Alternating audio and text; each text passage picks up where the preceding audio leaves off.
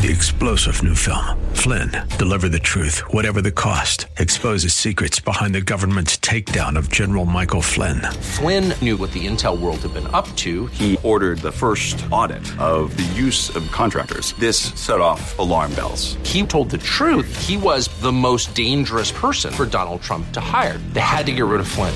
Flynn, deliver the truth, whatever the cost. Available now. Watch it today. Go to salemnow.com. salemnow.com. So why did God become man? Contracted to a span incomprehensibly made man. Why? 7 reasons out of Hebrews that we'll look at next on Truth for Today.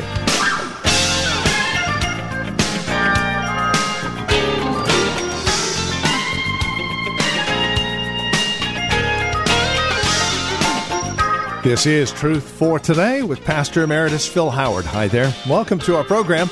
Today we turn our attention to Hebrews chapter 2, beginning in verse 5. And over the course of today's program and tomorrow's, we've got 7 reasons that Jesus came to earth. Now, this was delivered a few years ago at Valley Bible Church in Hercules. But the message is still relevant today, especially in light of the holidays we just celebrated. Here's Pastor Phil Howard with today's broadcast of Truth for Today. What makes a pure spirit being? Now, let me just say a little theology. It's simple, but don't forget. Many people, the way they talk, you would think God the Son began at Bethlehem. He did not begin at Bethlehem, right? He always existed. The person of God the Son always existed. What began at Bethlehem? His humanity. He took a real humanity and he joined it to his divine person, and they'll be inseparable forever now. But he existed all eternities, a pure spirit being, and at a point in time, through a virgin named Mary, he's born in Bethlehem, so he takes a real humanity. Now, there's a heresy called Arianism that said he had a beginning. He had no beginning as a person. His humanity began in Bethlehem, but he was a person before he took a human nature. Okay? John 1:1, other verses. So keep that in mind. Now, some say he wasn't really a human being. This was called the Docetic heresy. He only appeared to have a humanity. It wasn't real. It was a real humanity, a humanity that could die, that could eat, that could feel, that could weep. He was a real human being with a real human mind, emotions. He was a real human being. Now, the writer of Hebrews is saying Christ was superior to angels, superior, greater. But now he's going to say, but he who was greater and superior stooped lower than angels. He identified with us. He became a man. Why? And I see at least 7 reasons in the passage. We'll be looking at it. Just look at it for yourself. The first reason he came, he said, is because he cares for humanity. Listen to what he says. For it was not to angels, verse 5, that God subjected the world to come, of which we are speaking. It has been testified somewhere, and this is Psalms 8, what is man that you are mindful of him?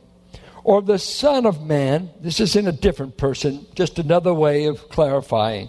Not talking about God the Son here. And the Son of Man, that you care for him. You made him for a little while lower than the angels. You have crowned him with glory and honor, putting everything in subjection under his feet. This is a description of the dignity of man in Psalms 8 and God's design. He was made lower than angels, but God's got a plan to do something with man he's not going to do with angels. He's even going to subject the world to come under men, not under angels. And he goes on to clarify, now in putting everything in subjection to him, he left nothing outside his control. At present, we do not yet see everything in subjection to him. So He's got a future destiny, but right now the human race is a wreck. They rebelled against God. And ever since that rebellion, the human race has lost the authority to rule over the earth. And it's a wrecked humanity. It's a humanity that Satan himself killed in the Garden of Eden. And so, you see God saying in the Psalms, but man, I care about. I'm mindful of his condition. And even though he's lower than angels, I will do something for mankind I will never do for angels. There is no atonement for angels. There is not a future promise for the angels of how they will rule. But mankind, even in our wreckage, he came to rescue us. And he says eventually everything will be put under our rule, put under our authority. He's going to restore us to our rightful place. We lost that in the garden. I think sometimes when we talk about human beings, especially us who would say we're more Calvinistic than others, let's talk about depravity of man. And by that we mean man's fallen. The fall has affected his emotions, have affected his mind and his will. And we talk about depravity. But we must be careful. Don't make man so depraved that he's not savable and that he does not have worth. He has worth.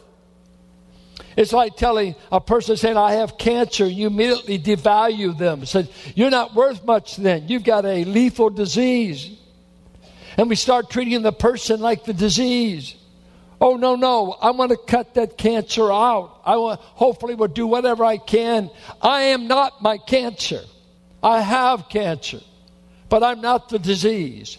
I have a mind. I have a worth far beyond any ravished disease. That's why we fight to save even the child that was born with Down syndrome. They still have value. They still have dignity. They still have worth. We don't get just to rate people what we think they're worth based upon their bodily ability and their mental ability. No. And he says, God sent his son to come among humanity because he was mindful. And it's a Hebrew way of saying, I've got you on my mind. I've got you on my heart. I sent my son to identify with you in your wrecked state. I'm coming not to paradise. I'm coming to Nazareth under the boot and heel of Rome. I'm coming to an oppressed Palestine. I'm coming at a poor time in history, but at the right time, he came and identified with us. You have to ask yourself, what am I willing to do to identify with the people I'm trying to help? What would you do to be identified? I'm reading Elizabeth Elliot's treatment of Amy Carmichael, A Chance to Die. And what does Amy do? Just like a J. Hudson Taylor, she changes her dress. She fits in and begins to dress like the Indian people. She lives in a hut like them. She adopts every kind of custom that would make her adaptable to them without engaging, of course, in their sin. But she was disdained by other missionaries. You're dressing like them. You're looking like them. You're eating their food. J. Hudson Taylor did the same thing in China. Grew his hair long. Began to wear Chinese dress. He began to blend in and identify. And this is exactly what God did when he sent Jesus to come among us. Identify yourself with the people you plan to rescue.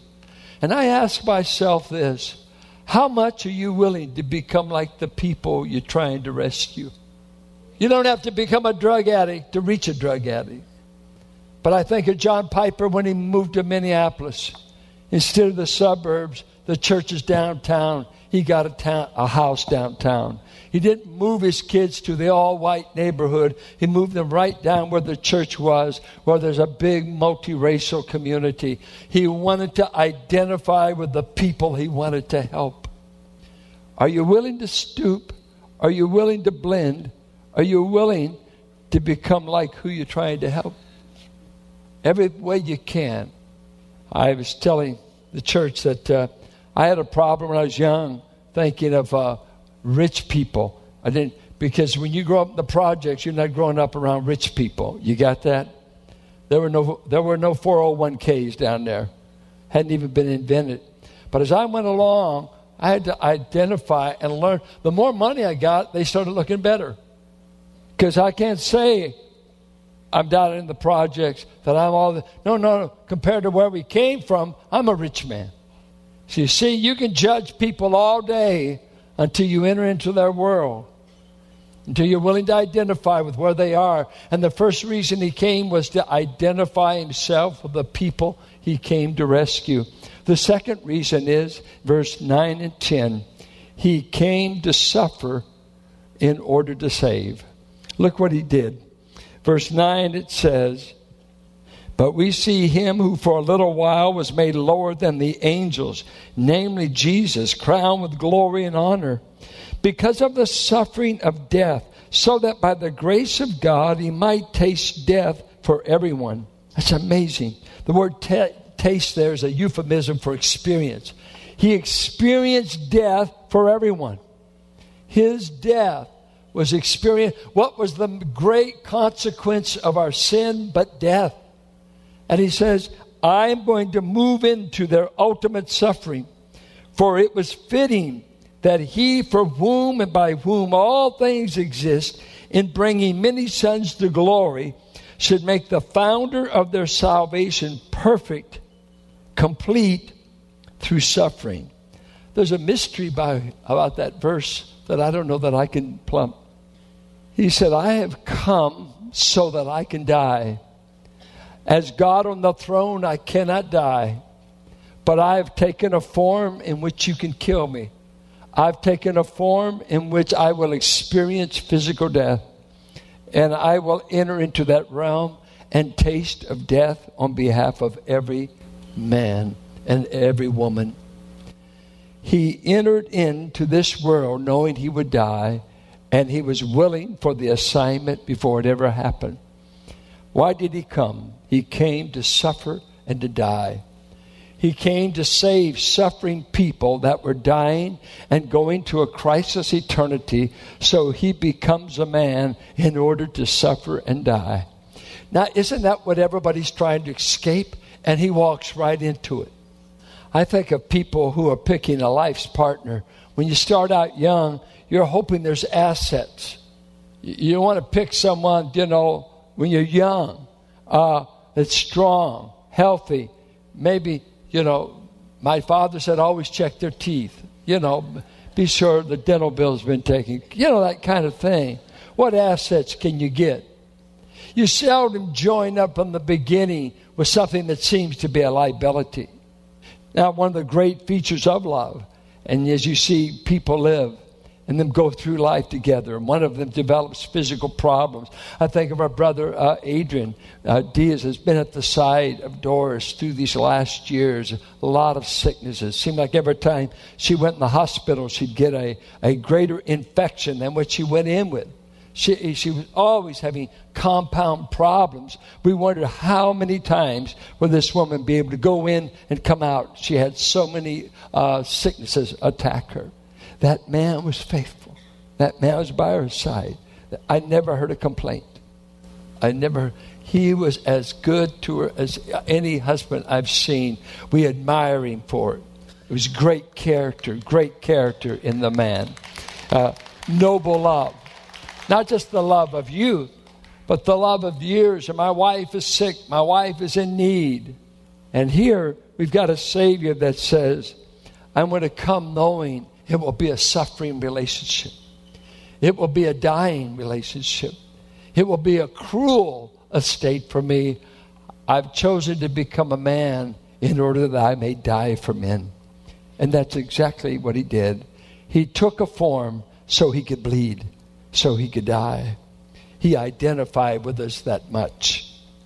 He goes on to say in verses 11 through 13, I think is some of the profoundest verses in Scripture. Tell me what it means.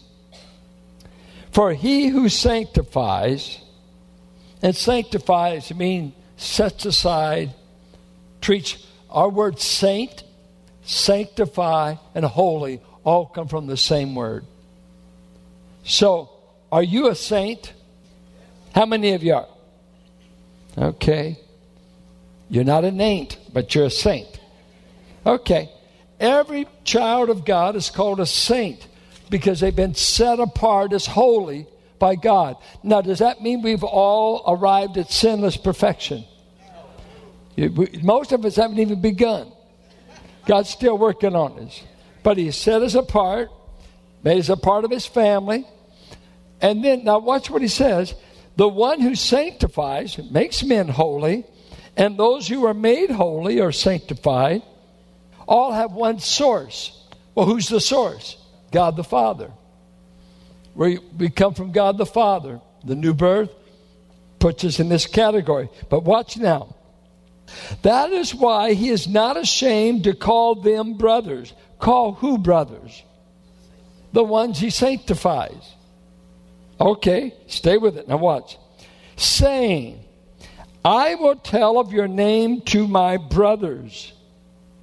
In the midst of the congregation, we would say in the midst of the church, I will sing your praise. You know where this comes from? This comes from Psalms 22, the Psalm of the cross. My God, why have you forsaken me? As you read that psalm, midway through, he starts looking at the accomplishments of the cross, and he's saying, because of my suffering and death, I foresee the day that the people I died for, I will make them my brothers. And he said that in Isaiah 53 too. The reward of my death was God's going to give me a band of brothers that have been born of the Spirit, but they will come into a family, and I'll be the elder brother, and I'll have all these family members I can call brothers. And brothers is a nice word in the Greek. It's adelphos, and it literally meant from the same womb. We all have the same source, born from above. Now watch. I'm going to sing to these guys, the disciples, that I will be able to call my brothers. And again, I will put my trust in Him. And again, behold, I am the children God has given me. Let me ask you this. Is it blasphemy to call Jesus my brother? He calls us His brother, right? So would He not be our elder brother? Is that a little bit beyond anything you could? It would be sacrilegious if we didn't have the Bible. For us to invent that close an intimacy with God our Savior. He said it. He has made us His brothers by coming to the earth, dying in our place, taking on our humanity, and now He's turned His enemies into His brothers because of this new family of God where we've got a Father, we've got an elder brother, and we've got the divine help of the Holy Spirit. You are now in a family connection. See, Christianity isn't a giant brain. It's a huge relationship. It's a family relationship in which you are being brought into the family of God for time and eternity. And you call the Father, Father, and Jesus, you're my elder brother. I'm going to tell you, it's nice to have elder brothers when you grow up where they like to beat up on you. And we had a pecking order in our house. Hazel was sent out first till she turned about 15. Then it was Paul. But Paul married too soon, got away. Then it was poor David. Because we'd have kids knock you over, steal your marbles, and left you off balance, all this stuff. And it was wonderful in me being the youngest of the family. It was good to know there were reinforcements coming. Because our little mother would send them out. And I would go through this or go, and one of the kids would have to go out and rescue me. Someone would have to handle the bully. But you see, when you grow up by yourself and you have no elder brother, or maybe even you're the oldest and there's no one to...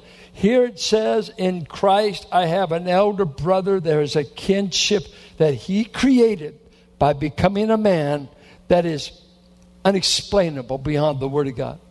You plumb the depths. What does that mean? I am considered a brother of the Lord Jesus. See, in his earthly life, he had half-brothers. Jude was a half-brother. James was a half-brother. He had real brothers in this world. But this is a spiritual family that he created. Now, the fourth reason he came is to forever change death for his family.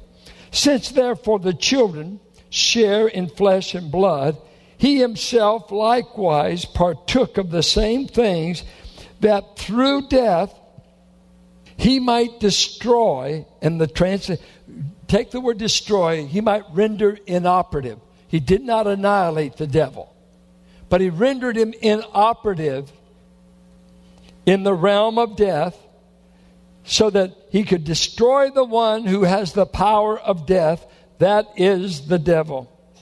He came and he personally wanted to strip Satan of power in the realm of death. And look at what he says. And deliver all those who through fear of death were subject to lifelong slavery. Now, can the devil kill you? Let's check this out. How did the human race start dying? Huh? Satan. He told a lie and we bought it. And when we ate of the fruit, the race died in a day. Romans 5:12. We died in Adam. What got Adam to sin? Satan. What was his tactic? To kill him. Destroy them. Who killed Job's 10 children? Yeah. Had to get divine permission, but he carried it out. So he exercised. And then what is one of his greatest tactics in the realm of death is fear. The paralyzing power of fear. Who's going to take my life? Threaten a man's life, and he'll do anything. But after Jesus came, they killed thousands of us at stakes to lions.